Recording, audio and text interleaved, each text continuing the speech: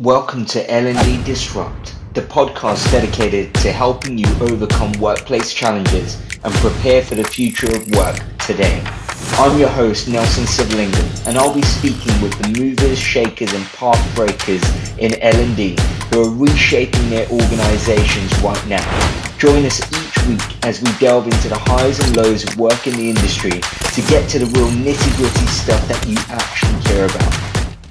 Welcome to another episode of L&D Disrupt Live. If you've not joined us before, the show is really about your questions, so please do leave them in the chat and throughout the show. L&D Disrupt is the podcast powered by HowNow. My name's Gary. I'm the content marketing manager here at HowNow. I'm once again joined by our CEO and co-founder, Nelson Sivalingam. And then today we have two wonderful returning guests joining us for the episode today, Ross Stevenson and Lavinia Mahidintu. Ross is the founder of Still These Thoughts, which is essentially bringing you all of Ross's great insights from the world of L&D to podcasts, newsletters, social media videos, pretty much everything. And the best way to keep up is to follow Ross on LinkedIn. And the same with Lavinia. Make sure you're following on LinkedIn. Lavinia is the co-founder of Offbeat, which is probably in my favorite Sunday newsletter that comes to my inbox, full of great insights. But also Offbeat is home to a content library, a new fellowship program that's coming out. So lots of interesting stuff happening there. Welcome back to the show. Hello, happy to be here. Happy to see so many people and from my home country as well. That's nice. Yeah, same. Thank you for having us back. Must have done something right the first time around. Yeah. Absolutely. Cool. Let's get straight into, I guess, sort of the elephant in the room maybe is that often these conversations about skills, people kind of pick either really far-fetched things that are a bit out there, or people have these conversations about skills and then they don't really ever build on them and people never learn them. So I had a look before the session today at some articles from 4 years ago, and a lot of the things we'll even cover today, like problem solving and like understanding the right problems, curation, soft skills. These were all things that people were talking about sort of 4 years ago. So Ross, maybe let's start with you, sort of an honest assessment of sort of where we are, where we're going, and sort of the skills that might be needed to get there. Oh, pressure. That's a big question. That's deep. Okay, let me break that apart. In terms of skills, I think you hit the nail on the head there, right? I know we had a kind of preamble chat before, but a lot of the skills people know. And people who read my work will know I'm saying the same thing over and over again in terms of the skills, because a lot of that hasn't changed, in my opinion. I think what it is actually people taking action on that and saying, right, we've got the data, we see the research. It's the same thing that's coming out again and again. But how do I actually implement this into, my daily flow, my yearly flow? How do I build those skills? And I suppose kind of help yourselves be future-proof kind of your career in the L&D field and kind of future-proof learning and performance functions in general. And in terms of where the industry is going, I mean, I'm going to be honest, I haven't got a bloody clue, to be honest. So when I look around half the time and see what's going to, I'll tell you my hope, my wish in terms of where it would be going is more that I think as a profession, we continue to recognize the benefits of technology, but don't fear it. AI is not coming from our jobs. If you look at some of the AI tools that I've been using, for example, they are most certainly not coming for our jobs at the moment. There's always going to be a human element with that piece with tech, but I think it's going back to some stuff I might have said previously, so apologies if I had. It's really focusing on how do you blend that kind of tech with your human experiences. And I think, look, that's where L&D functions or performance functions, as I call it, will continue to evolve, is that how can they provide that value? How can they use all of that great stuff that is out there and continue to really lean on those human skills? Because a lot of the work that we do in this industry is really about, us as humans and developing as people, and how do we help people do that and leverage more of that and look at technology as that enhancing piece to do that. And I think being, really honest, I think a lot of people will see this here too, is that we are in an industry where there is a lot of tech, right? There's a lot of tech available out there. So there seems to be a bit of tech to do everything. So there's lots of opportunity to do more of that. Like I said, that's where I think it's headed. I wouldn't want to say any definitives because I'm sure someone will record this and catch me out 5 years from now and go, you said this and it didn't happen. So I won't fall into that trap. But yeah, those are my initial thoughts. Yeah. Lavinia, Nelson, any sort of thoughts on what Ross had just said and this sort of idea of, saying we're going to learn skills and never really implementing them or learning them? Yeah, I think what the pandemic did was actually forced us to go into some of the skills that maybe we only dreamed about before it. Like we're definitely more comfortable right now with facilitating digitally, which prior to that, if I would have asked someone to use Miro or whatever tools, they would have been scared a bit, also scared of the reaction of the people. So I think we're more comfortable with that. But just like Ross just said, I can only give my wishes for the future. I think we're still in a point in L&D where the world and the organization dictates a lot what skills matter in L&D, and it's less about what skills we would like to gain as well. And I'm really curious, because if you're looking at where the world is going right now with the recession and everything, I'm really curious to see if we will double down a bit more on internal knowledge. So we will be forced to learn more about social learning, networking a bit better inside the organization, to get to know our people better and connect them to each other. That's one thing. It might happen if budgets get cut, and we can't afford to bring in external providers. But otherwise, yeah, just like Ross said, there are some wishful thinkings from me, but I will leave those thoughts for later on. Yeah. Nelson? Yeah, I guess kind of building on that, like Ross said, we were talking about this just before we came on live, and I think it's Bill Gates who said we tend to overestimate what happens in the long term and underestimate what happens in the short term. And I think when you look at it from that lens, it's probably not a surprise why we've seen the same skills appear in future skills for the last 4 years. But I think what that also brings attention to is the question of, okay, so why are these skills not being picked up by people who are L&D professionals? And I think there's probably two things we can look at there. One is those skills probably seem, without context, they seem quite disconnected from my current moment of need. So if in my organization, all they're asking me to do or expect me to do is deliver and track compliance, when you're telling me skills around data and technology, it seems like a disconnect between what my day-to-day job is and what you're telling me I need to be learning. And therefore, there isn't a motivation to upskill and acquire those skills, because it's so disconnected from my day-to-day. And so it seems very kind of hypothetical. And so it doesn't get the engagement it needs. But like Lavinia was touching on it, I think L&D right now have more pressure on them than ever before.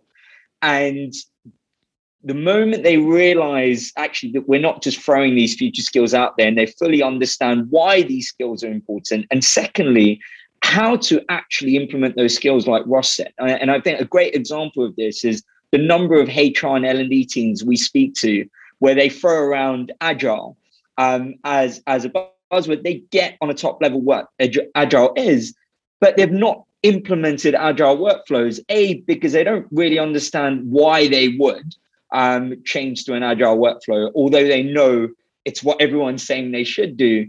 And also the second thing is how. So how do you apply Agile workflows and mindset to what you do on a day-to-day basis? And I think those two things make it difficult for people to be able to pick up those skills and actually apply them.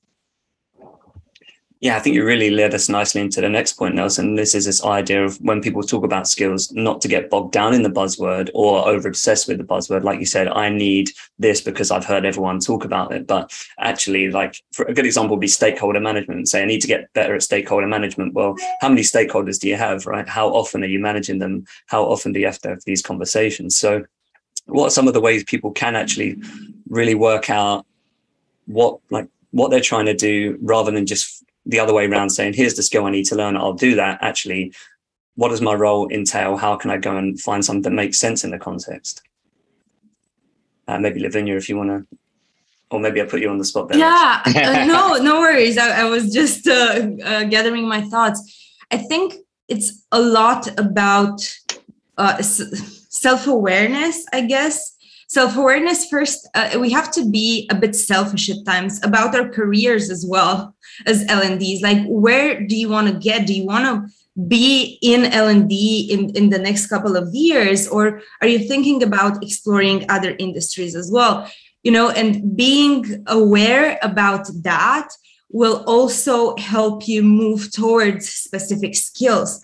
And on the other hand, I think also awareness about your organization, where it is right now and where it's going. I think it's also I wouldn't just go and grab all the buzzwords out there, right? In my opinion, agile is one of them. And I've heard others in the past 2 years, but really double down on what you need as a learning professional, what you like, where you want to go, and trying to understand where the organization is going when building an L&D team, or when thinking about what other L&D programs you can initiate.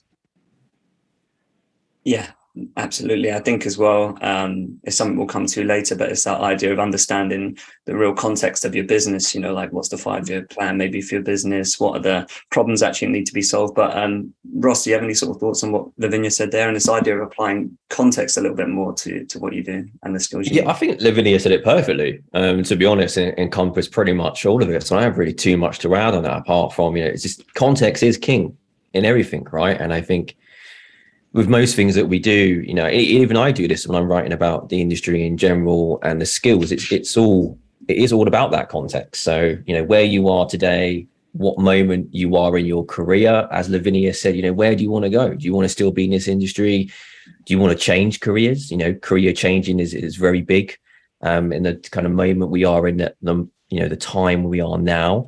And it's really just evaluating, what do you need? There's people out there who are going to be instructional designers. There's people out there who just want to be facilitators. It's not everyone's going to want to be doing the kind of, I kind of called it like myself, kind of the mad scientist doing multiple different things and bringing on different skills and doing. Not everyone wants that. You want to specialize. So yeah, just as Lavinia said, it's about that context being king, and looking at where you are today, and as much as possible, just trying to look at. I think the main thing for me is not just talking about L&D, but it's when you think about your career overall, and careers hopefully will be for a long time, not a short time. And with that, it's actually looking at how can you navigate that future field, no matter what you do, if it's L&D and beyond, and really look at the skills that are going to help you navigate those fields. And make sure that you can do well in a variety of opportunities. So that's probably less of a L&D thing, more just a careers in general. How can you make sure that you are future-proofing yourself? So allowing yourself to be open up to new opportunities. But that's what I have to say. I think this is also quite meta, right? I think the kind of thinking process that goes behind how do L&D decide what to upskill on, is the same thinking that should go in through an L&D person's head when they're deciding what the workforce should upskill on, right? So it's quite meta, and how they decide it for themselves is also how they should be deciding for the rest of the workforce. And I think that fundamentally comes back to, being problem focused, right? To avoid buzzwords and what's trending and all of that. It's to have a clear North Star. And when that North Star is the problem at hand. And so whether it's yourself as an L&D professional or an employee in the workforce, what is the problem they're trying to solve, and what knowledge, skills, and mindset can help them solve that problem? And so, for example, contextualizing this for an L&D professional, if you are trying to drive more impact or measurable impact through what you're doing as an L&D function, it might be knowing how to measure impact in the first place, right? So the skills you will acquire is aligned to the problem that you're trying to solve. And that's the motivation that gets you out of bed to go upskill yourself and get that skill, is because you need that skill to solve this problem. And if you don't have it, you're going to struggle. And so I think that kind of problem focus can help. I think another part of it, Nelson, as well, is this idea that you don't actually need to know every skill. That's one of these things that often gets overlooked in these articles. Like coming from a marketing background, I'll never be a designer, but then I see job descriptions that want a copywriter, a designer, a social person. shoemakers without shoes. Exactly. So I guess that's part of it right now. So like, you don't need to learn every skill. It's about understanding which ones you can leverage and which ones really you do need to build for yourself, right? Yeah, exactly that. And I think with the point you said, Gary, and this is more the macro shift we're seeing, is this kind of move away from static job functions to essentially, we are all personal brands, right? We don't want to hire someone to fill a content marketing role. We want Gary, right? And that's the difference between a static job function and a personal brand. And I think we'll start to see more of this, where it's not necessarily a marketeer needs to have skills ABC. Actually, the more skills and the more diverse skills you have, the more valuable you're going to be for that particular business.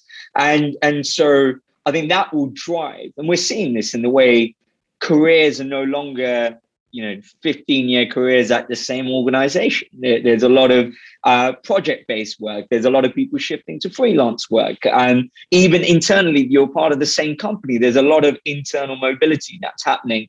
And I think that stems from this shift from kind of a static job function to skills. But I don't know, Lavinia, Ross, if you have any thoughts on that. Yeah, I was just thinking on building on what you just said. With first, there are so many skills that are cross-functional, if you think about it. Like even the skills that I would love L&Ds to have more, like systems thinking, understanding your organization, understanding the systems you operate in. It's not only an L&D thing. It can be, I don't know, business development thing, a marketing thing. So you can choose and you can look at some of the skills that will help you no matter where you want to go. And to what you just said, Nelson, it's like I've read so much about this shift from jobs to skills. And I was just thinking that maybe seeing those job posts, where you feel like you should know everything, it's just the industry's way to move towards that skills, new way of working, but we don't know exactly how to do that. To be honest, like I read and I understand the concept, but I haven't seen any proof of work. I haven't seen any organization implementing this idea of, okay, we're just looking at people, we see what skills they have, and we grab them and put them in projects depending on what we need. We don't look at jobs anymore. I haven't seen it, but I do feel like it might be a way to move towards that, but we don't know exactly how we can do it. But yeah, to go back to my first point, I think there are so many skills that actually will help us no matter where we go as L&Ds or in other professions. Yeah, I think Lavinia as well, that brings us nicely to something I wanted to ask you about, which you included in one of the recent Offbeat newsletters, and that is this more wide-ranging view of curation. This idea that L&D isn't just responsible for bringing together resources, but also people and opportunities in the business, right? So maybe you could tell us a little bit more about that, and then we can bring in Ross and Nelson for their thoughts. Yeah, of course. So I've been curating first content for a while now, and I think content curation has actually been with us for a while. But I also started thinking about curation from a networking point of view, right? As an L&D, you are connected to so many people in the organization, and you get the chance to know them, to understand their strengths, the projects they work with, their knowledge, and you can actually leverage that to facilitate social learning, right? What I've seen done in communities, Ana Maria is here and it's doing this amazingly, just tagging people and saying, oh, you have this question, I know someone that could help you. And we can do that inside our organizations. So that's one, curating people, like I say it. And then you have to think about careers, right? Curating for now roles for different people. If we're connected to our recruitment counterparts, for example, and we understand very, very well what they're looking for, at the same time, we have all kinds of programs where we meet people and we know, the skills they have and what they would like to do next in their jobs. So we can just go ahead and tell them, look, there's this opportunity. Would you be interested in it? And this can be, personalized, very personalized, or it can be at scale, right? Even having a newsletter where you send over different roles for people to just see and understand if it would match them. So these three, curating content, curating people, and curating opportunities, I think it can be the future of L&D. Yeah, I suppose it's you don't always need to bring in a skill or even build a skill. You can just borrow it from someone else in the business. Ross and Nelson, do you have any sort of thoughts on what Lavinia just said there? Yes, I think about curation in general, and it's an interesting one. Like Lavinia said, I think the whole world is curation nowadays, right? We've got like the biggest access to information libraries ever. It's really interesting for me because when I think about it specific in an L&D context, and I just play devil's advocate here, is that what I'm finding with organizations that I've kind of worked with in the past and organizations that I speak to today is that sometimes there is a over-reliance on curation within systems, within people curating stuff, and less around the quality of the curation, the actual, how is this curation solving a problem? And I think some of that, right, has come through the internet age with playlists from YouTube and Spotify and all these kind of places. It's really simple to go, oh, okay, I want this subject. And, the tool will just go, here's a bunch of content. But is that content actually going to help you move the needle or solve the problem? Who is verifying that content? What's the quality of that content? And I see this, quite a lot within learning tech spaces and content libraries as well, where I think we've all had the kind of same issue before where X amount of companies will say, I've got this content library with 100,000 pieces of content. It's going to rock your world and it's going to be amazing and do all this stuff. And it's going to build all these creative pathways for you. But then when you dig deeper underneath that, how good is that content? What is the quality of that content, that you are actually getting? And what is the quality of that content that is being curated into those pathways? So when people in an organization are saying, I want help with emotional intelligence is probably a good example of that. And how do we make sure people are being taught the right habits, the right behaviors, and the systems that you want to put in place as an organization? Sometimes curation doesn't always fill that at a grand level because there needs to be a human element of, and again, this is where context is king, right? Saying earlier on, when you're in your organization, you're looking at the content that's being curated from an L&D perspective, especially when I think about my world, I need to know that's the right content for the people in my business who are working on what we're working on as an organization in terms of strategy, in terms of our values, in terms of the way we behave. And that always doesn't get filled. So I think sometimes curation is great, but it can be chaotic. And it can be actually, how do you unpack that and actually say, how do we do this right? So we're giving people the right stuff, not just more stuff, because fundamentally then you're just becoming a search engine, which just putting in loads of stuff. And how many times do we do that classic thing where any of us are ill, we go to Google, we doom scroll, Google gives us the ultimate curation playlist of you're going to die, you're going to die. Oh, guess what? This will happen. Then you're going to die.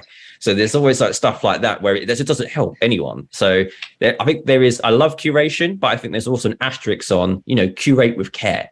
So actually look at how does that affect, because what you don't want to do at the end of the year, you go speak to your senior team and like, cool, we've given you X amount of investment. You're talking about all of this stuff with, curation and digital technology, what we love. How has that impacted the performance of our organization? And actually, how can you tell us as the operator in the L&D world, has that content raised the level of the skills and actually the capability that people have today? And I think most of the time with some of the stuff that's out there, I think it's a no, because it's not curated to the right level with care in the organization. So yeah, I'm playing devil's advocate, right? But it's like there is that bit with curation, but doing it with care, as I say. And I think the other element, just to continue on the kind of skills bit, which was kind of came into my head when we were talking about it, is that I think we've all seen those job specs where, it's like 400 skills are on there and you need 15 years experience. And, you've got to do all this stuff with God knows what technology, and it's completely not feasible. And I think, like Lavinia said, most of the time companies are trying to find a catch-all of, superstars who can do all that stuff. And I can tell you, I'm a head of L&D now, and I've been doing this 15 years. There is no way in hell I've even got half of those skills that they're asking for on most of those things. So, again, it is one of those bits where, pick your 5 top bits, get really good at them, and you just make that your kind of brand, as Nelson says. Don't be trying to solve everything for the world pretty much. But yeah, curate with care. And like I say, context on the skills piece. And kind of historically, L&D have been a bit of a production facility, right? And not just historically, I mean, even till this day, how L&D have demonstrated value is from how much they produce, right? So I would demonstrate my value by saying, look, we created 100 training programs this year. Look how great we are. And so it's been very output focused. And that's come at the cost of time to address the business problem, right? So in terms of priorities, they've prioritized creating a larger volume of training programs and content at the risk of, actually, the problem was 3 months ago. Great, we have the most perfect training program in the world, but that problem has already done the damage it needed to do to the business, whereas that can't go on. Right. And the business is aware of this. And that's what the pressure is. L&D, now the C-suite are essentially asking, we have these business challenges. How can this L&D function help us solve this business challenge? And when you're having that conversation, the time to solve the problem, and as a result, the relevance to the moment of need, is far more of a priority than the volume of content you're creating. And when the time to solving the business challenge is more of a priority, curation is key, right? And we've all familiar with the age-old saying of content is king, but actually curation is queen, and it's very much her reign right now. And because in a world of content abundance, the problem isn't content anymore. The problem isn't that you didn't create content. It's discovery of content at the right moment of need is the biggest challenge. And so the question is, how are L&D going to help solve that problem? And one of the ways they do that is through curation. And absolutely, like Ross said, it is curation with care. But if you're setting the right guidelines and the right framework, and you're leveraging your community, and an important thing to point out here, when we're saying curation, it isn't about L&D being the owner of curation and L&D decides what's right for every single person in the company. That's not what we're saying. What we're saying here is to set the guidelines and the tech infrastructure and to enable curation to happen at scale within the organization. Because if I'm a part of the marketing team and other marketeers are filtering out and sharing things that are relevant, that is a form of curation. Because rather than looking at the world of the internet, they are essentially acting as curators to kind of bring to the top the things that are most relevant to me in the context of my organization and team. So L&D are essentially enabling curation rather than being the curators all the time within the organization. Yeah, exactly. L&D can be the filter. That's the skill of curation, rather than passing on that process to someone else, the end user. They can really alleviate that pain point. We've got a few questions coming through the chat. So Anna Maria, would you be willing to come up and sort of ask your question around future skills? Yes. Can you hear me? I can hear you fine. Yeah. Oh, hi. Sorry. I'm having lunch looking at you guys. So I'm going to spare you that side. First of all, Ross and Lavinia, really, really awesome to hear you guys talk about skills. It's always a delight. And my question relates to the fact that there's always going to be a future skill, right? No matter where we are and in which times we live, there's always going to be something new that we have to get better at and improve.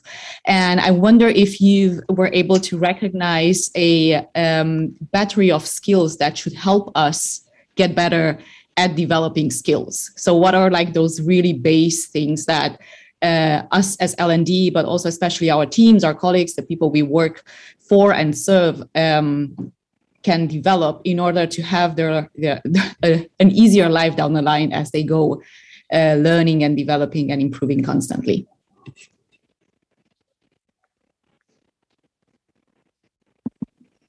Yeah, who wants to take that?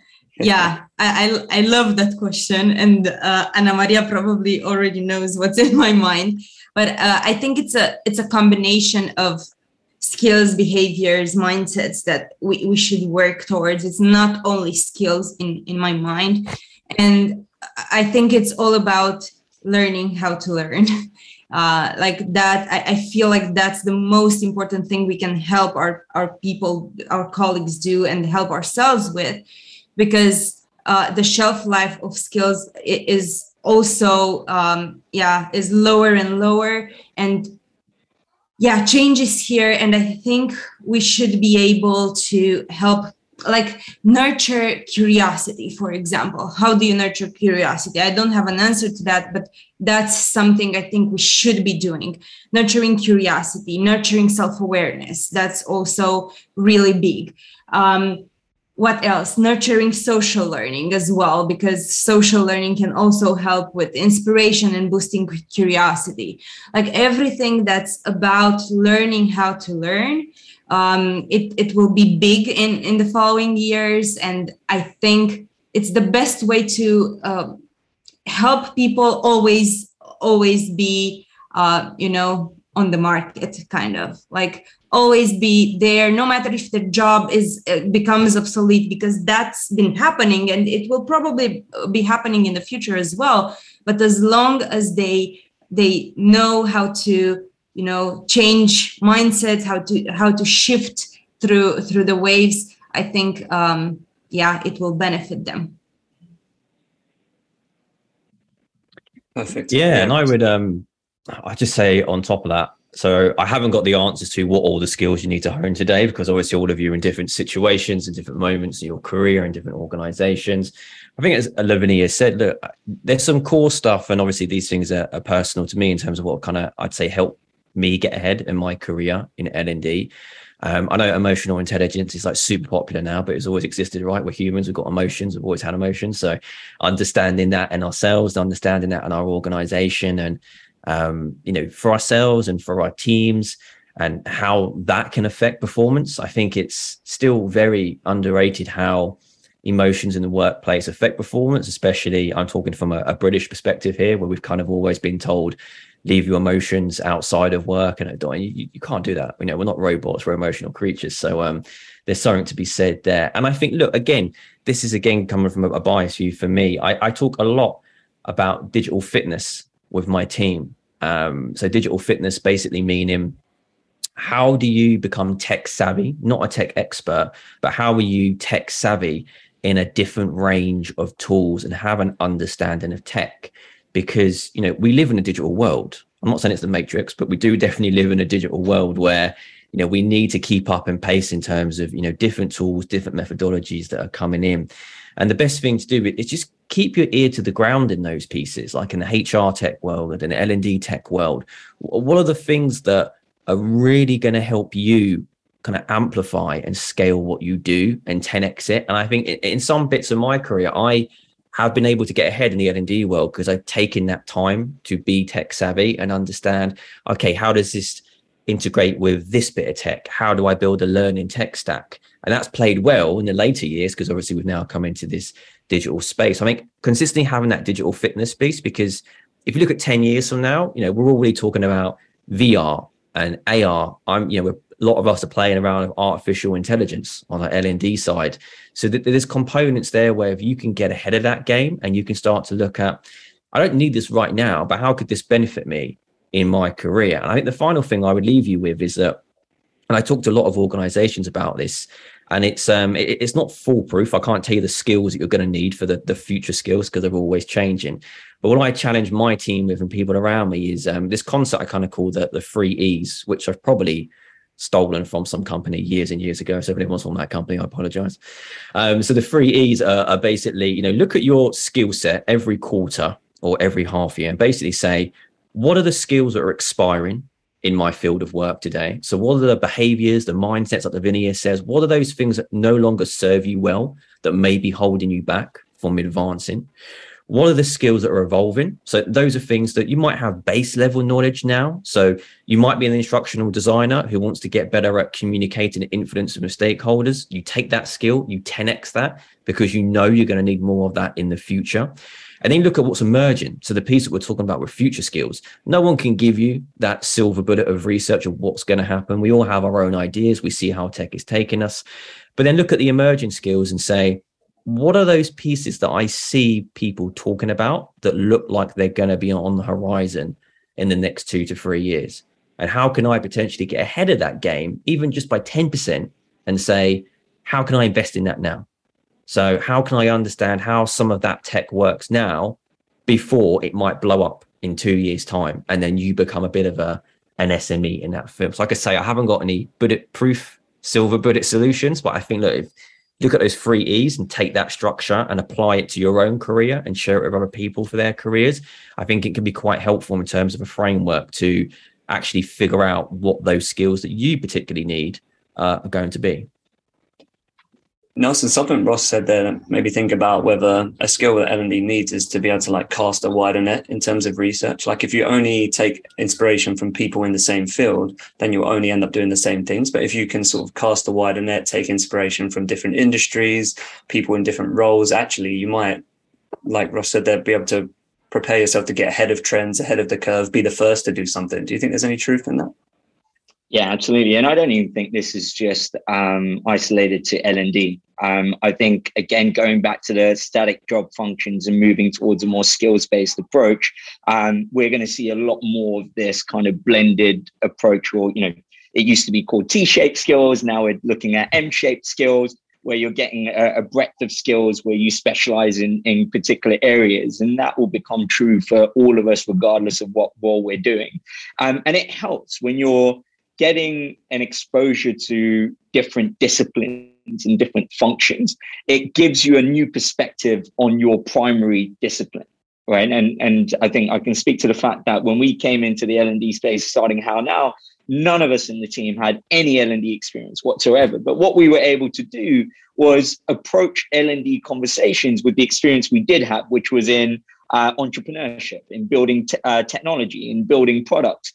And actually what we realized was a lot of the problems we were seeing, there are things we could borrow from other disciplines we were familiar with and adapt for L&D, and which really helped, right? And concepts that we're talking about here in terms of data, marketing, agile, are not L&D specific skills, right? So there are skills that you could borrow from other disciplines and apply. So I think there's definitely truth to that. And just kind of going back to what skills on the topic, I mean, the one skill we can be absolutely certain that we all need to have today and tomorrow is the capability to be able to learn at the rate at which the world is changing, at the very least. And I'd be missing an opportunity if I didn't plug my book here. So no, that's exactly what I've written about with learning at speed. But it's essentially that is the core capability that every individual and organization needs to be able to build. Nelson, we lasted 39 minutes before. So I think that's more than fair. Good sort of follow-up question. Smooth, you're getting the smooth in the chat there, Nelson. And some love for the 3 E's as well, Ross, actually, to be fair on that. We got a question from Penny as well, sort of following on from what you guys just said there. Penny, if you wanted to come on and ask that. Yeah. Hi, guys. Thank you for actually having this. It's perfectly timed. It also justifies the rebel nature I have within my own organization about disrupting things and getting people to look at things differently. So thank you for the validation. But my question was, we were talking around skills and looking, and I was really pleased to hear people saying about looking at other teams and learning from those teams and hiring for skills. And I'm very much in the park of hire skills, the core sort of ones that you're going to be using that you definitely know are going to be needed day to day, versus, and then hiring potential. Because some things you can learn. And I want someone who's coachable, who can learn stuff on the job, and that's great. So where I am now, I'm very lucky, and I took on the opportunity to upskill myself and my career, where I actually created a team which is learning and enablement, not L&D and not sales enablement. And the one thing I wanted to throw out was, what are your thoughts in terms of the sales enablement piece and function? Because actually that's become a hot topic. Everyone wants sales enablement. I go, well, why does sales get to own enablement, right? That word belongs to everybody, and enablement is an action. So hence why I kind of went, well, let's do learning and enablement. So I'm very fortunate because I get to run sales enablement, if you like, in the traditional sense, plus the L&D, because again, looking at that skills hub I provide services to everybody, from learning and enabling them and empowering them to do their job. So just curious around that, because I think that sales enablement traditionally is very collaborative. It is about sourcing the skills, like marketing come in and do something around, this is our messaging and positioning. I don't write that. That's their role. They're the experts. So I've honed that skill to be more sort of tribal knowledge and social sourcing. And I put my L&D lens on to help them to understand, why do we need to do this? What's the problem we're solving, as opposed to being very reactive, which is quite traditional in that sales space. So yeah, I just wanted to kind of throw that out there and see if anyone's actually looked to them in terms of skills, or seeing about merging them, because I think there's a lot of cross-pollination and things we can learn from each other. Just a quick one on this, Penny. I think it's a great observation and a great point. And it's something we've stood out to us, because with a lot of the high growth companies that we work with, often the buying process for our platform is led by a revenue leader and not by an L&D person. And I remember in the early days, we were like, how come? And it was essentially, the growth was being driven by the revenue. They had a lot more clout in the organization, but they were coming at it from an enablement perspective. And the thing that really stood out for us from sales enablement, and we asked the same question of, but why is L&D not owning this piece as well, right? Well, why is it being carved out? And it was, what we saw was the narrative for sales enablement was much more performance focused than L&D was. Right? Because the sales enablement team was really about closing more deals, right? It was about driving revenue, versus L&D's narrative and positioning within the organization for so long hadn't been around performance. That's the kind of only hypothesis we've come up with, is to think that that's why they've separated it out. And a lot of organizations we work with, sales enablement is a completely different beast, which is owned by a completely different leader. And often L&D have nothing to do with it. So I think good job in bringing enablement under L&D, because I think there's a lot of synergy that can come from that.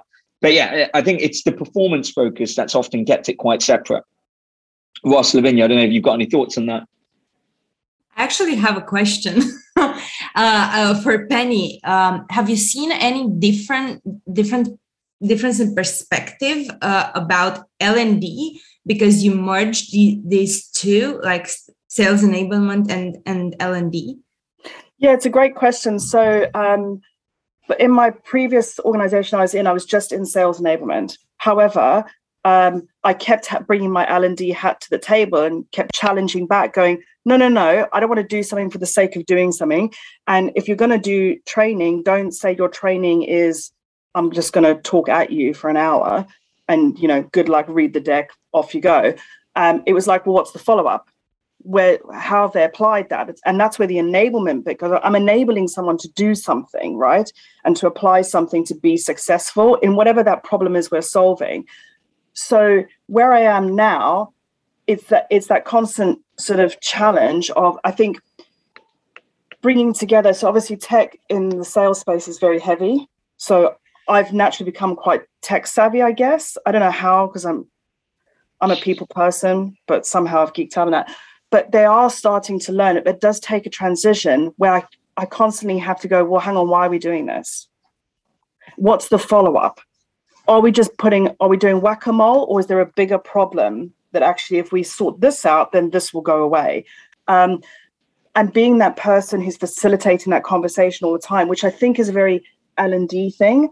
And I think also trying to get people to walk away from not focusing on the number. The number to me is a result I can use as a metrics for success, but sometimes there is no number. Making someone more confident to be able to pitch, yes, indirectly there'll be a number along the way. And I think that's where L&D and sales enablement are slightly different, because you have direct and indirect measurements. So it can be a little harder. And I think that there's this concept that L&D is just the fluffy stuff, right? It's just, oh yeah, I'm going to learn how to, I don't know, time management. And I'm like, well, what are you applying it anywhere? So it's again that application piece where, and they're getting there, but it's a long, and don't get me wrong, I've had some massive debates with people, because traditionally sales enablement sits under operations, like you were saying, Nelson. So I'm going, well, it doesn't need to. It doesn't matter where it sits on the org chart. What matters is the output and what the successes of those output is. So it is a real massive cultural shift. But luckily, I'm in a small organization that this whole function's new. I think it'd be much harder in a big organization when you've got those established functions. But I recommend everyone to work together, L&D and sales enablement, because you can learn so much from each other. Like it's pretty cool. Thank you, Penny. Okay. I suppose it's like we were saying earlier, sales enablement is easy to just throw out as kind of a buzzword, but what Penny alluded to there is actually there's problems to be solved, figuring out the impact you want to have rather than just going in with that mindset, I want to enable X, Y, and Z team. It's actually like, what metric do I want to drive? And then how do I work backwards from there and enable people in that sort of true sense of the word?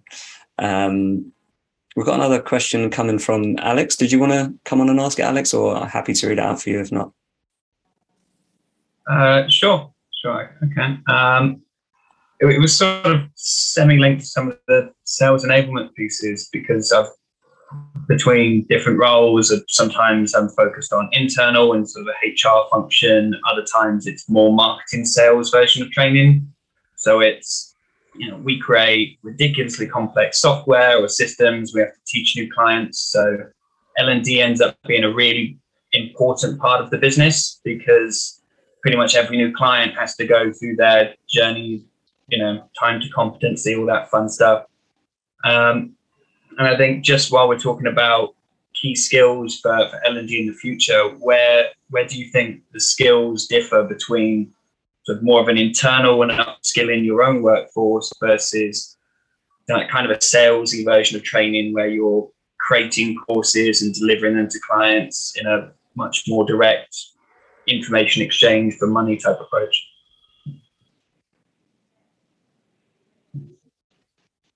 That's my question. Well, Ross, Lavinia? Yeah, so I can definitely share some thoughts here. I think, look, there is definitely kind of cross-pollination of skills for sure. So when you think about, I'm one of these people that is the opinion of we're all kind of doing sales and marketing some way in our day-to-day anyway, that it is part of the job.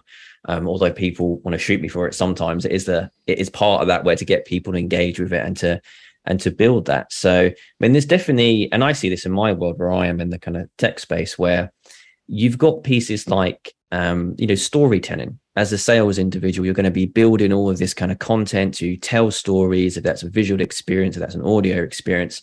And you're doing that in the L&D space well, and they might call it something different. They might, I don't know, communication and presentation or whatever stuff people call it nowadays. But there's elements there of kind of storytelling and saying, how do we really bring to life the narrative of this product to our clients? And that is a shared skill, whatever you want to call it, that can go between those worlds most certainly. And even again, back to the marketing piece, product marketing and such, how can you from both sides, right? Because even my teams, the way I kind of prep them around is that they know, not to the systems thinking level, which Lavinia was talking about, but they definitely know, how do different systems integrate and what is the kind of ethos of a learning ecosystem? And much like, when I speak to, and I'm sure that most of you as L&D people, I get a long line of calendar the whole year of salespeople coming to talk to me about different tools and such and that, and going through the same portion of, do you know X, Y, and Z, and all of this kind of stuff. And unfortunately for some of them, they get caught out by me because I know more than they expect me to know when they come through the door. But there's definitely shared skills and shared pieces. But I think, again, going back to, I think context is king there. Once again, it's like, what is the context of what you're doing in your organization? And obviously the products that those external clients, as you said, or sales teams are doing, and what can they learn from other teams as well? And as Nelson spoke about before with the T-shaped skills, although I haven't heard of this N-shaped skill, so I'm very curious about what that is. But with T-shaped skills, how can you borrow and learn stuff from other departments, and how can you fuse that into your world? Because I think some of the best lessons I've had on storytelling and presentations is from two worlds. One is from Google, with working with consultants at Google, and another is working with consultants at Deloitte and McKinsey and other areas who have very different ways of doing stuff, but they're still very much sales, trying to sell me stuff, and they're trying to consult with me on bits, and actually using that in my own world and using that for teams in my world as well to say, how can we share those skills? Because I think as we just discussed with Penny, those worlds aren't really that far apart. But again, my ultimate message would be context is king. You'll need to kind of analyze, what works for those worlds that you're in now, because not everything is going to align, but there's probably 2 or 3 things that you can take and say, hey, you know what, that would really help the performance side of our team or our organization if we could scale this across all of our teams. So yeah, just a few thoughts. Yeah, and the only thing I want to add to what Ross just said is also related to context, and it's what's your goal?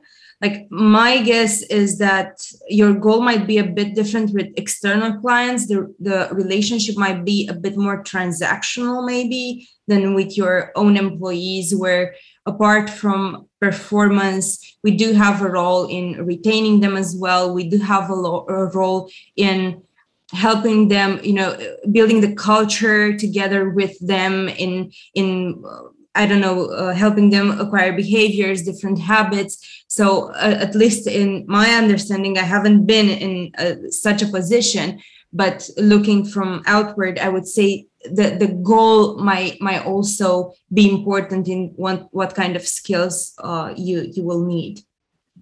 And kind of to add to that, a lot of our customers that we work with use it. Are L&D functions that look after both internal and external learning and training.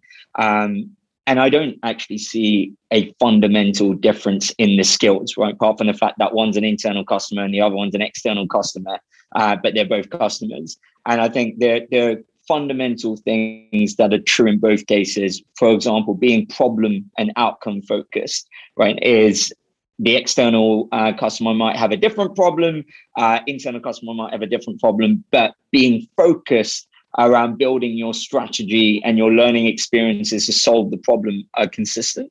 And kind of building on that, and I guess on the topic of future skills, I think this is where L&D can definitely benefit from acquiring more product skills, more product manager type skills, being able to, for example, A/B test before you scale something out, and which is true again for internal and external customer.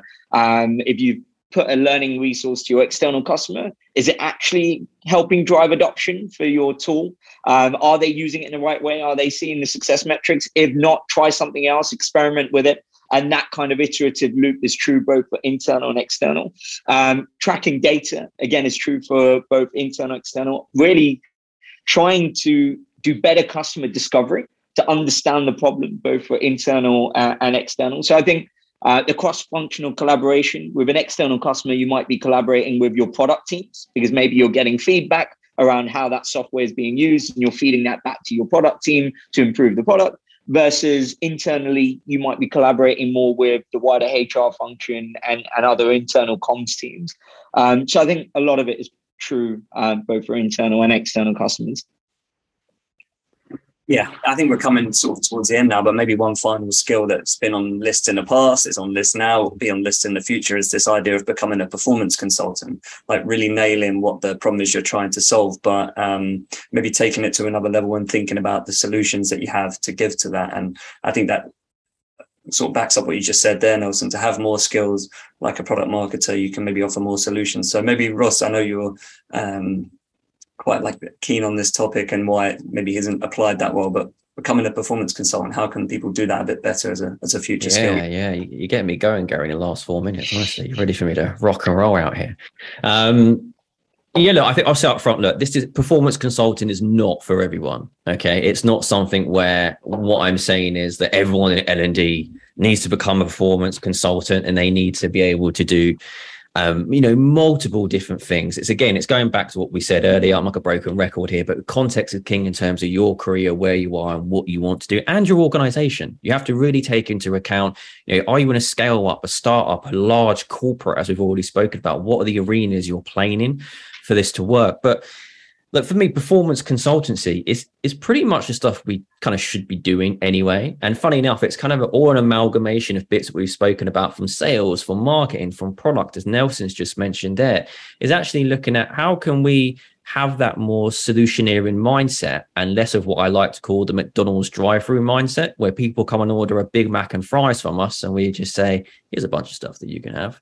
And actually, how do we actually get to that more conversational piece? And then what Lavinia said of the transactional piece, and just really work with people to break down problems. Because like I said before, I've been doing this 15, 16 years, and I find, 8 to 9 times out of 10, when people come to me and say, I've got an L&D problem, it's not an L&D problem most of the time. It's never an L&D problem. It's usually some deep cultural piece or real, business shift, which L&D can play a part in, and it can help him. Now, through performance consultancy, which is, if you want to put it kind of a moniker on it, it's basically just being able to ask the right questions and better questions. It's been able to have a conversation with someone and say, okay, let's understand, how do I understand what are the problems you're trying to solve today? What are the blockers?